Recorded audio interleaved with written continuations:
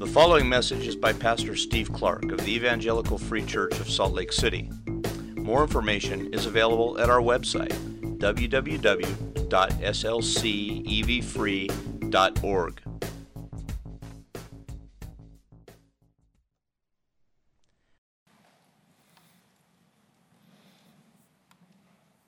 Father, you're kind to draw us together as a people into a family,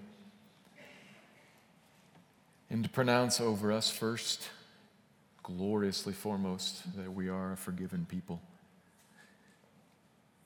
That we are yours, your pure and spotless bride, clothed in the righteousness of Christ himself. Thank you. That's a great thing. We say thank you. And from that, not to become that, but from that, we then turn and say, how then should we live, Lord? Point the way, call us forward into how we should live as your forgiven people, not in order to become your forgiven people. Thank you for that.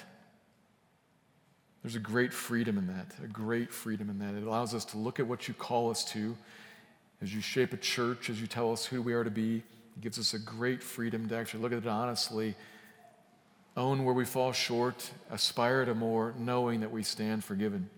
Thank you, thank you, thank you. So now do that, Lord. Point out the path, call us forward, show us what we are to be. Will you speak through your word here this morning? Will you particularly help us to know we stand forgiven and to deal with these things carefully, because it kind of gets into our hearts in some ways that could be tricky. So help me to speak carefully and all of us to hear carefully.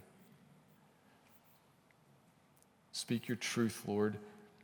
Call us forward onto the path that you mean for us as your people to walk, well aware that we are already your forgiven people, loved and owned, blessed, embraced. Thank you. Make your word clear. Teach us for your honor and for our good. Amen. If there's a way to address that, that'd be helpful. What would godliness look like? It's an important question for us who want to be godly, who want to walk out in that path that this Lord has forgiven us and then placed us on. And it was raised for us last week in the passage that we looked at in the beginning of 1 Timothy chapter 2, but it wasn't really addressed very much and certainly wasn't answered. We saw there at the beginning of chapter 2 that Paul raised for us. He finally now raised for us, here's what the church is supposed to be like. We've been talking about sound doctrine for a while, and now he finally gets around to here's what you are to do. And we saw then, first off, he urges us, pray for and live for others. For the sake of God's mission towards others, all sorts of others. And he said that in verse 2, when we pray for those that are in leadership positions, what we're praying for is for them to so exercise their authority that they create a world, they create a space for us that's safe and peaceful so that we can live, it says, godly and dignified in every way. Well, what's that like? What does godliness look like? A dignified life look like? What comes to your mind? Well, Paul's train of thought kind of carries him off into discussing then the gospel message. And he's talking about how this one God has, of course, made one way to be saved through the one mediator and the one ransom, the sacrifice of Christ that he provided to save all sorts of people from everywhere.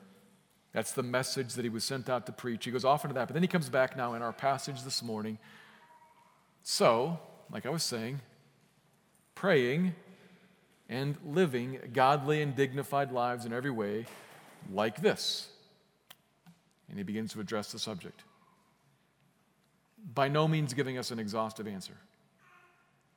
But he does begin to give us an answer. Here's what godliness looks like.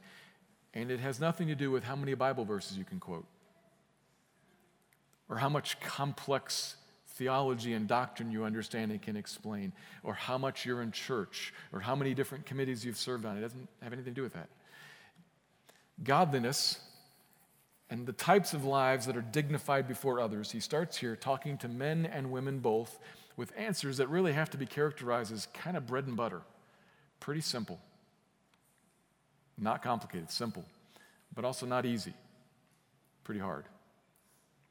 So hard that really it does require help from God.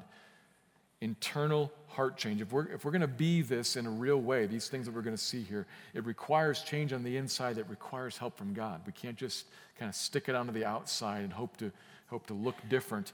No, we want to be different so that it comes out of us and is what we are. And that's going to require help from God. Be gripped by the gospel if we're going to get there. So that's what we're going to look at today in verses 8 to 10. I'm going to read them and then draw two observations. And as I get into this passage and really the following passages in the coming weeks and probably really throughout the rest of the letter, we're going to see something obvious and inescapable. God's word sees and recognizes gender. Sees our two different sexes, male and female. God's word sees male and female as a real distinction. It's not some social construct. It's real. And it's a good distinction because God made it. This distinction, this difference, male and female, it's from creation. It's not from sin or from brokenness. It's not from evil. He made it. And he made it good. He made maleness as a particular distinct sex, and he also made femaleness, again, equally particular and equally distinct. Neither one being better or worse. Neither one being superior or inferior. Neither one having more value or less value. Neither one with more dignity or less dignity. But at the same time, not the same. Different. And called to different responsibilities and different roles. So we're going to see that over and over again. We've got to recognize it and honor it, recognizing it and honoring it as coming from the God who is good and loves men and women both the same. So we're going to see that even today. Let me read the passage. This is beginning in 1 Timothy 2, verse 8. I'm going to read down through verse 10. I desire then that in every place the men should pray, lifting holy hands without anger or quarreling. Likewise also that women should adorn themselves in respectable apparel, with modesty and self-control, not with braided hair and gold or pearls or costly attire, but with what is proper for women who profess godliness, with good works. It's the passage for this morning. Let me make two observations. The first, relating to men. Gospel-gripped men lead out in prayer with pure lives of peace. So gospel-gripped men lead out in prayer with pure lives of peace. Verse 8, Paul picks up where he was in verses 1 to 4, saying, I desire, which is just a different way of commanding the church. I urge, he said above, I desire, this is what should be, in every place, wherever the church gathers, worship services, home groups, every place, the men should pray. Emphasis on the men. He even uses the word the so as to further emphasize, I'm talking to the men. So we're talking about something in particular that men are called to. We've got to keep that in mind while also noting that this does not say women cannot pray anywhere. It doesn't say that. It's not an explicit prohibition against women. It's an explicit positive affirmation and a call towards the men. We're looking at this, and if you're a man, you should be thinking, there is something about godly manliness. Widespread public praying. Certainly, like was mentioned up in verses 1 and 2, praying for other people, bringing them before the Lord, praying for those in authority. But because it's in every place, it's got to be about every sort of topic. Paul, that is, God, wants to be sure that the prayer ministry, and listen to this very carefully, that the prayer ministry and mission of the church has a masculine feel to it. A masculine dependence on God feel to it. That's not a masculine, that's macho. That's a masculine that's dependent on God feel to it. It's not filled with pride. It's a humble and dependent masculinity. We're talking about prayer, after all, which is lifting up a hand saying, help. Help. Calling out to God, we, they need you, Lord, and I bring before you me and us and them, petitioning you, asking you, interceding for this need that we have and only you can give. That's a dependent posture, not I got it under control, I'm in charge, follow me. It's a follow me as I lead us to ask him for help. We're going to go together, follow me, we're going to go together into the throne room of God and ask him for his mercy and grace that we all need, me first and foremost. And again, that's not saying that women can't do that anywhere. It's saying that men must do it everywhere. In every place. So when I'm saying masculine feel, I'm not saying no femininity, no women. I'm saying masculine feel to it. This is what godliness looks like for men. Let's pray. Not, I got it. Let's go ask him because we need him. As men, pray. And pray like men. Sometimes we kind of feel like, and it gets communicated to us, maybe not overtly, but between the lines, that if you're going to be a man who prays, you got to pray kind of like even you read the word crying out to God and you feel like you got to have tears. Well, tears aren't wrong, but tears aren't required. Crying out to God is just expressing need. And if you don't like tears, okay.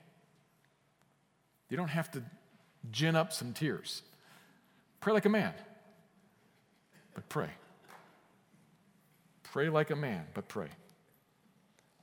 Positively, lifting up holy hands, and negatively, without anger and quarreling.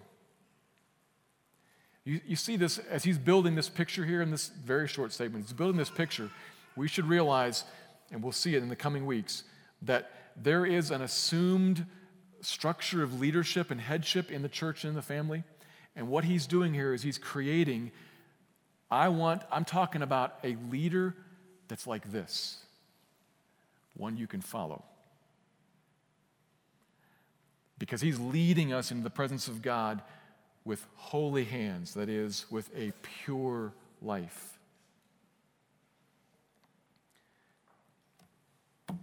Here we are, men.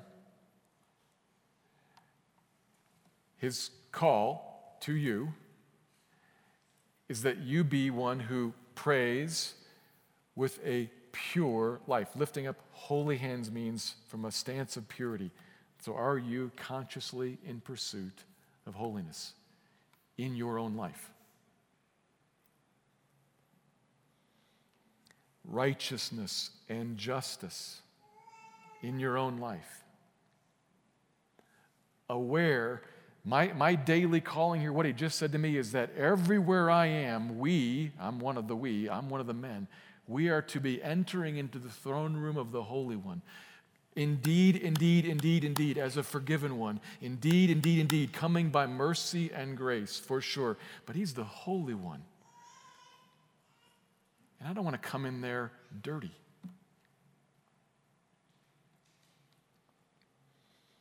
Psalm 24 asks and answers, who can ascend the hill of the Lord? Who can stand in his presence? And it answers, he who has clean hands and a pure heart. who does not lift up his soul to what is false and does not swear deceitfully, he will receive blessing from the Lord. Godliness, men, is a life lived in pursuit of righteous, just truth, purity of heart. After all, you're going to be going into the presence of the Holy One and asking Him for the needs that you and we and they have. We want His blessing. We don't want there to be any barrier between us and Him. I want the men to pray, lifting up holy hands, in this way especially, without anger and quarreling. Commanded specifically of the men, not because women never get angry and never quarrel. Of course they do. But it is a more common issue for men that we deal with frustration, we deal with what's not going right, we deal with plans thwarted, we deal with getting ripped off in anger. And we also deal with fear and uncertainty and sadness, often in anger. I heard a humorous exchange in a teaching context trying to drive this point home. Two people talking, and one guy said, "I only have two emotions, hungry and angry." And the other person said, actually, hungry is not an emotion. And he said, "I guess that just leaves anger then." Trying to make this point. Everything kind of gets put under and bubbles out as angry. More commonly for men.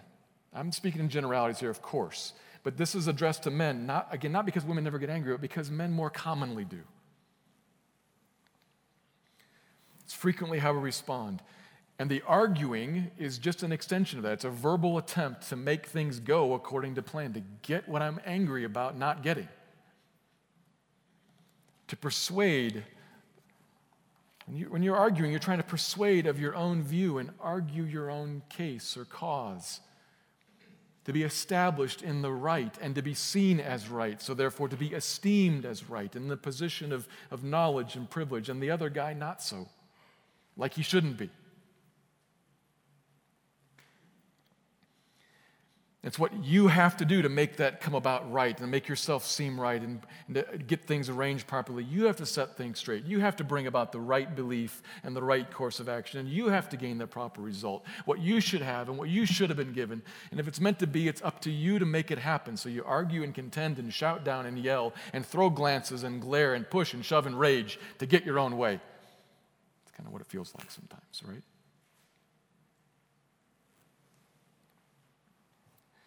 That, or,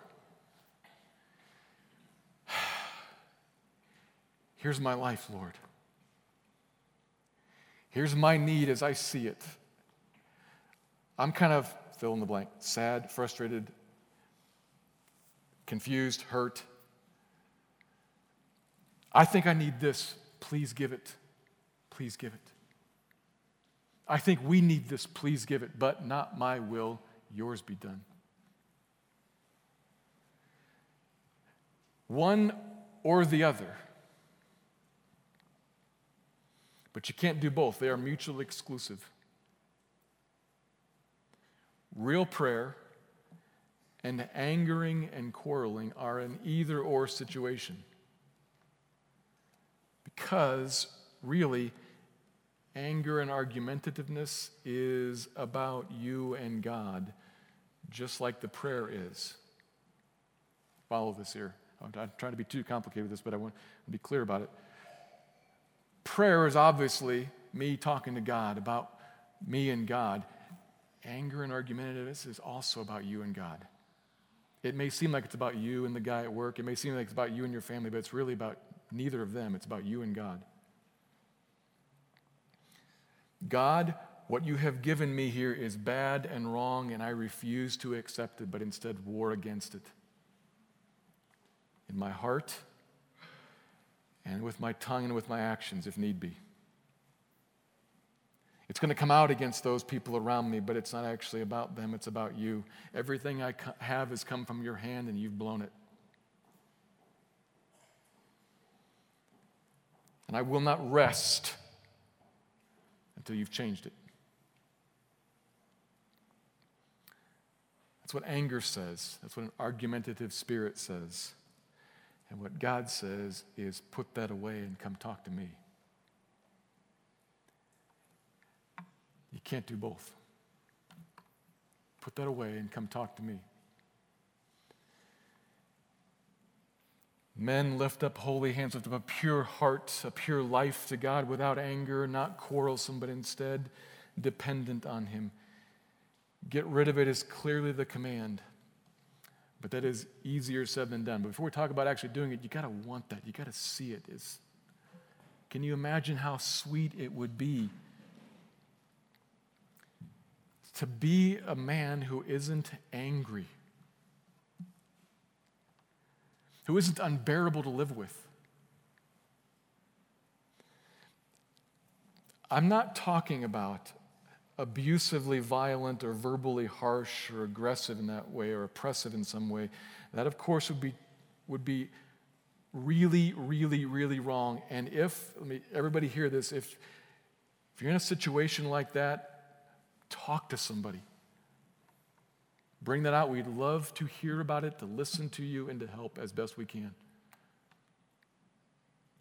But I'm not trying to focus on something that would be violent or what we might call abuse. I just mean really the run-of-the-mill anger that looks like I'm yelling at my workmate, or I'm yelling at him in my head and in the car on the way home, or I'm yelling at my family, but I'm not really mad at them, I'm mad about something else, or I'm yelling at the referee, or I'm yelling at the television. I'm just that. Or I'm just drip, just constantly disagreeable. That sucks the life out of you and the people around you. To be free of that would be the sweetest thing. To not be angry and argumentative and quarrelsome, but instead be peaceable. It would be sweet for you and for your family and for those around you and for the larger onlooking world and for the witness to Jesus as the world looks and says, there's somebody who's at rest in his God. You got to want that. It'd be sweet to get there. So how do you get there? Well, just do it. Just stop being angry. I mean, come on. How hard is that? What part of don't be angry don't you understand? That works for me. Of course not. And I'm kind of angry that you said that. Right? That doesn't work. Though it is worth saying there is some wisdom in bite your tongue. There's some wisdom in that. But it's never going to get at the heart of the issue because really, as I said, the issue is about me and God, and I got to get there, not just my actions. It's always about the heart. This is where the hard thing comes in because I need God's help to change me. May the gospel more deeply grip all of us. Especially if you find yourself angry and quarreling and arguing all the time. Face the fact, here's what you do, face the fact that this is first and foremost about you and God and faith. You and God and faith. And at that moment, may this flash across the screen of your mind, the man Jesus, despised and rejected for no reason that made any sense. The man Jesus, reviled and cursed and provoked and falsely accused and beaten unjustly. It was wrong. He should have set him right. I mean, he should have made clear this is wrong. He should have argued the case and he could have proven it because he was right. But he did not rage and respond and retaliate, but was silent like a sheep led to the slaughter. How? 1 Peter tells us. Not by saying the justice doesn't matter, but by entrusting himself and his cause and even his life into the hands of him who judges justly. 1 Peter tells us that Jesus looked injustice right in the eye and said, I will set that on my Father's desk and trust him. And I'm going to do that so that all my sons, that's you, will have just such a defender and judge and Savior and provider, so that all my sons will have him as their Savior and judge, as their defender and provider. Because you can't take on the world. You can't fix it. He can. He will. He does for you. Because Jesus set that on his desk and went to the cross, therefore then now you have him as your Father also. And can with Jesus turn the other cheek in the face of injustice, face of sorrow and disappointment, and you can lift up holy hands to your Father in heaven and say, help. I know you hear me. I know you are my Father. I know you know my needs, and I know you have obligated yourself to meet them. So help. And I trust myself to you who judges justly. And then, part of his response to you may be to give you power and wisdom and grace so as to act in faith and love. Because not everything in the world requires us to turn the other cheek. Sometimes, as men, we have to take some action about something, but not in anger. Not in anger. Let me go one piece further, maybe to make this a little more concrete. When you're angry and when you're tempted and you want to fight and you want to argue about something and you're feeling frustrated and maybe you're just in your car quietly with the wheels going 1,000 miles an hour and you're, what do? Well, I said, may this flash across the screen. Let me be a little more concrete.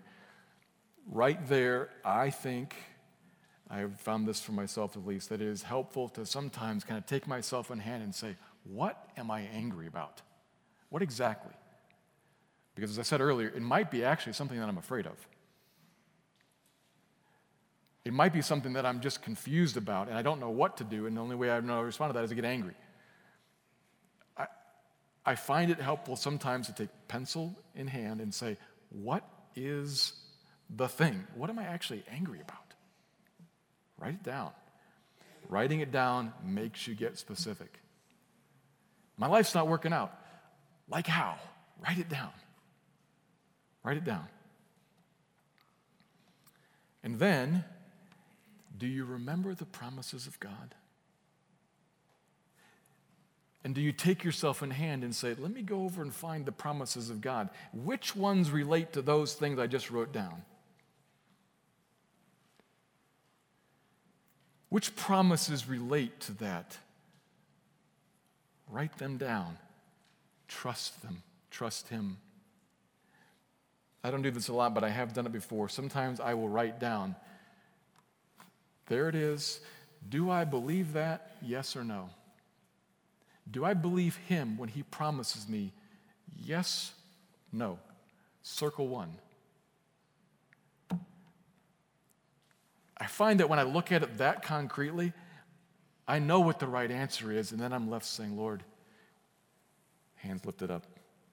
I believe, but help my unbelief, because this is really about you and me. I believe, but I'm stuck in unbelief. I believe, but I'm doubting. Help.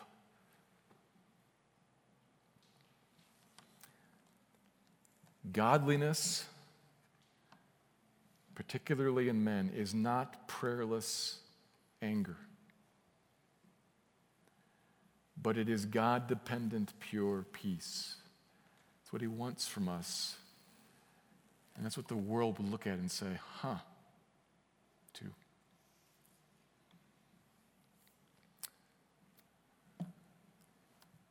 Women.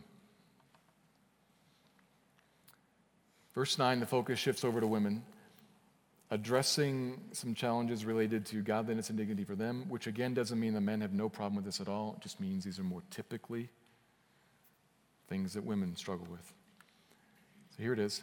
Gospel-gripped women decorate themselves with modest attire and good works. Gospel-gripped women decorate themselves with modest attire and good works. And I use the word decorate here, though that's maybe an odd way to put it, talk about decorating yourself. But I'm saying decorate to try to capture the full weight of the word adorn. It's in verse 9.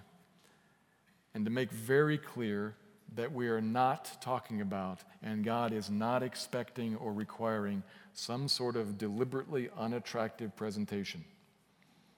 This is not the Burqa verse.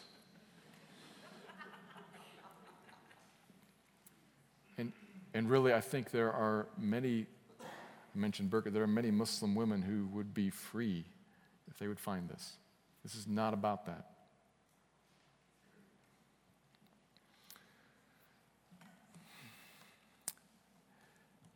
The parallel here is not exactly between, so in saying that, what I'm trying to say is that God's good with beauty.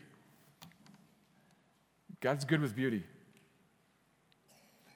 God is very fine with, he expects, in fact, women to adorn themselves. But the parallel is not, he's not actually commanding it. The parallel is between adorn themselves in what way. That's the parallel. So it's not quite right to say he requires adorning, but I'm just belaboring this point here to kind of point out something that should be freeing, I believe. He's good with beauty. Go ahead, decorate yourself. Adorn yourself. But a gospel-gripped woman will decorate herself in certain ways and will avoid decorating herself in other ways. Verse 9, women should adorn themselves in respectable apparel with modesty and self-control. And here we go. The pastor is about to tell me what I can wear as a godly woman. So I'm wondering, is this going to be a hemline that's 2 inches above the knee or 2 inches above the ankle? It depends how conservative he is. But that's kind of where our thinking goes. Some of our thinking, like right away. I think, right? Here comes the dress code rules. But actually, there is nothing like that here. It's worth just, it's obvious, but it's worth just looking. If you're looking to write a rule from this, it is maddeningly inexact.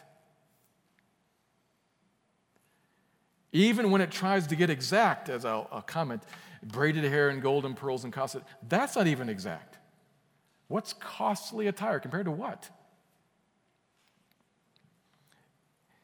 We got a real problem. It's going to be kind of frustrating to read, decorate with respectable apparel, and we're going to immediately ask, what's respectable? Take a quick second and think about it in your own mind. Think about swimsuits. What's respectable apparel at the pool or at the beach? Whatever you came up with. I'm not going to talk about that, but whatever it was that you came up with, I'm pretty sure you wouldn't even dream of wearing it at a wedding or a funeral. It'd be scandalous, not respectable. The context matters hugely. If we're looking just at the apparel, just at the clothing, or just at the jewelry, if that's our focus, we're going to have real trouble here, even when it seems that he gets specific. Because when he says, the gold, pearls, costly attire, braided hair, he's more or less describing Roman high fashion at the time. He's looking at something, he's seeing braids were worn to flaunt hair. Hair was a big deal back then, maybe more so than it is now. And how you wore it was saying a lot. They're flaunting something there, and then obviously all the other stuff shows off wealth. And he judges that as improper for them, but it's worth asking, does any of that say any of that today? 10-year-olds wear braided hair, and most of us have gold wedding rings. Is it absolutely wrong to wear gold? Absolutely wrong? If we're just trying to look at just the details, we're going to be really troubled. So how do we advance? Well, there's help in the key phrase that pushes us towards the inner heart attitude. decorate yourself with modesty and self-control.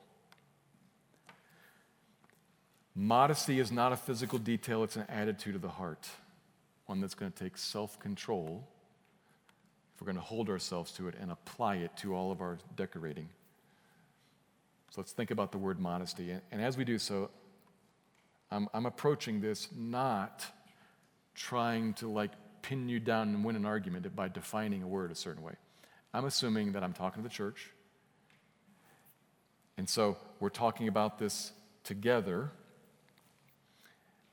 People who read the verse, see the word, and want to follow God on the path He's called us to, and therefore asking, you can't just say that item of clothing is good and that item of clothing is bad. So what does modesty actually mean?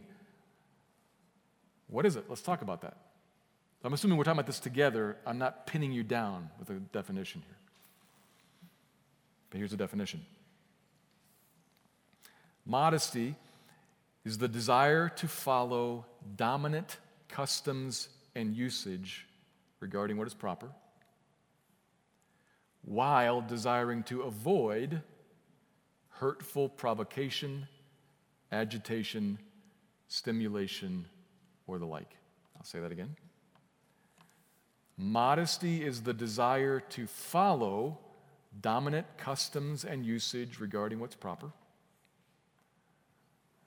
while desiring to avoid hurtful provocation, agitation, stimulation, or the like. Sort of a stiff definition. Here's a quicker one. The attitude of modesty is wanting people to look at you and say, that's nice, instead of, whoa, oh my goodness, did you see, how dare they, or yikes. Wanting people to look at you and say, that's nice, instead of, whoa. When you think about modesty like that, using either one of those definitions, it becomes clear that modesty is about a heart issue first, not a skin issue. You see on the questions that I wrote on the back of the note sheet where there's some application questions, one of them is to ask us all to think about what else might modesty apply to, because it's about a lot more than clothing. It's about speech and actions. So it's about the heart that's going to come out in a lot of ways. We're talking about apparel now, but it's wide. It's got to get applied and lived out. Some things and some clothes and some words and some haircuts and some body art would be modest and some would be immodest, and I'm not going to say a word about any of that. If you want to think more about it, read more about it, I'd recommend a book, Modest, Men and Women Clothed in the Gospel. Modest, Men and Women Clothed in the Gospel. Great little book. Highly recommend it. We're going to try to keep our focus here on the heart attitude of modesty. I want to figure out and then decorate myself in ways that follow common, proper customs, because it would be improper for me to decorate myself in a way that provokes, stimulates, or shocks, makes me the center of attention. That would be wrong to do. Why? And here we're at the root of it. If God's for beauty, why is God against immodesty? Why not just show it all off? If you got it, flaunt it. Why? Because intentional immodesty is self-serving pride. Just like the anger is. It's me loving me and seeking to make me the center of attention for the praise and adoration of me. To draw all y'all's eyes onto me.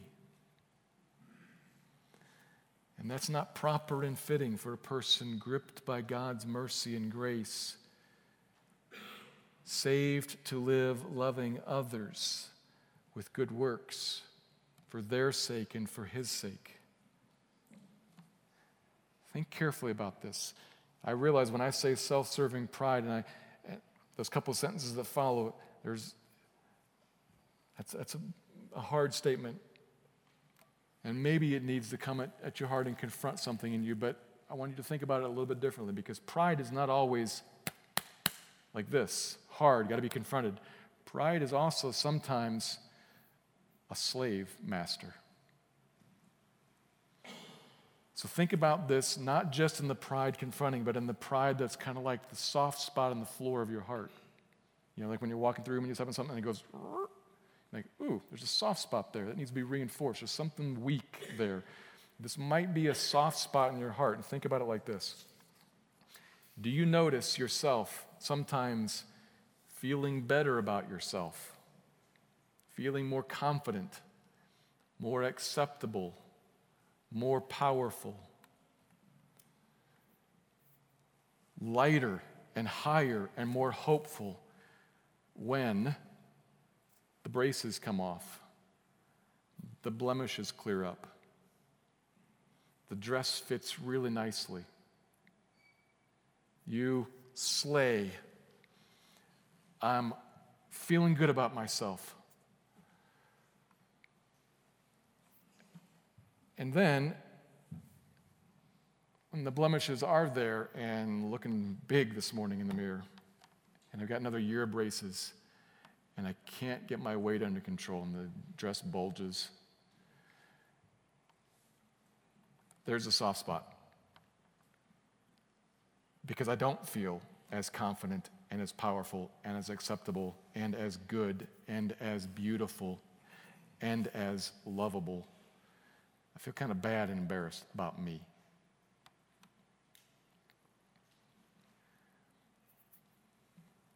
There's the slave master. Godly women do adorn themselves, and it's good and right to dress thoughtfully and pleasantly with respectable apparel, with clothing that others would look at and say, nice, that's good. There's a person of dignity who's under self-control. And to clothe yourself like that is just fine. But to be free from this slave master would be sweet. To be able to just leave it at that and say, there, I look fine. I'm not provoking people. It's just not about me. To be free from it being about you would be sweet. To be free to step out with the blemishes and with whatever kind of outfit and whatever kind of body you have, to be able to step out free and say, I am just as acceptable and just as loved and just as powerful and just as confident and just as useful, because it has nothing to do with this. It has everything to do with Him. And this is, I have a Savior who was Himself rejected and despised, set aside, so that I could know that I forever stand accepted, forever stand loved, forever stand empowered, forever stand free. There would be such good for you to win the battle of beauty in the heart first, and to stand before, to be gripped by the truth of this. Here's a God who said, you're mine, I can't love you anymore, I will never ever love you any less, you're mine. That would leave you free to adorn yourself as ever you like, but then free to say what I'm really most concerned to be dressed up in is a beauty that says, I live to love you and live to love you, and I pour out of my life good works. There would be something sweet and beautiful in that. Psalm 84 tells me and tells you that the Lord bestows favor and honor. No good thing does He withhold from those who walk uprightly. The Lord bestows favor and honor. The Lord bestows favor and honor. The Lord looks on you and says, favored and honored one. That is good news. You are a favored and honored one, approved freed to decorate yourself with apparel that's good and right, with a heart that says, I'm about loving you, and then seeks out the good works that would carry that out, that would say, I live to help and to love you and to bless you in the name of the Father who has loved and blessed me, has secured me and made me whole.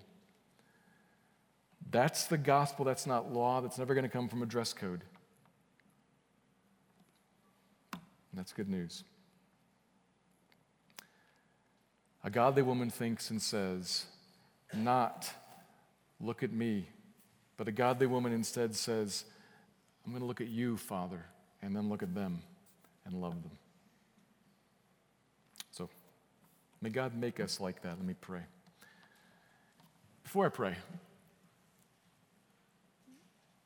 let me just acknowledge, I realize I'm a man talking about some things that are important to women. If somehow or another I offended you this morning, I'm sorry. I did not mean to. Come talk to me if I got to make something right with you. I'm straight with you. But I think there's something good and freeing here that I would encourage you to listen to and process. And if you need to process it more, please come talk to me. Now let's pray. Lord, would you make us people like this, men and women both? It's not that these issues don't land in the opposite gender ever, but they land primarily on these two genders, I think, and we need help. We are not enough in ourselves, but we have enough in you. And so please draw near and shape us to be godly men and godly women who walk this path that you've called us to, fully confident that we're forgiven in all of our failings of it. We want to know you and follow you, so help, please. Thank you, Lord. Amen.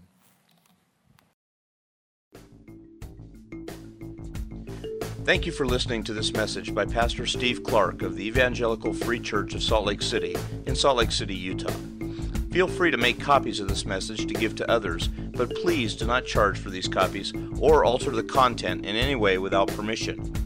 We invite you to visit our website at www.slcevfree.org or call us directly at area code 801-943-0091. Our mailing address is Evangelical Free Church of Salt Lake City, 6515 South Lion Lane, Salt Lake City, Utah, 84121.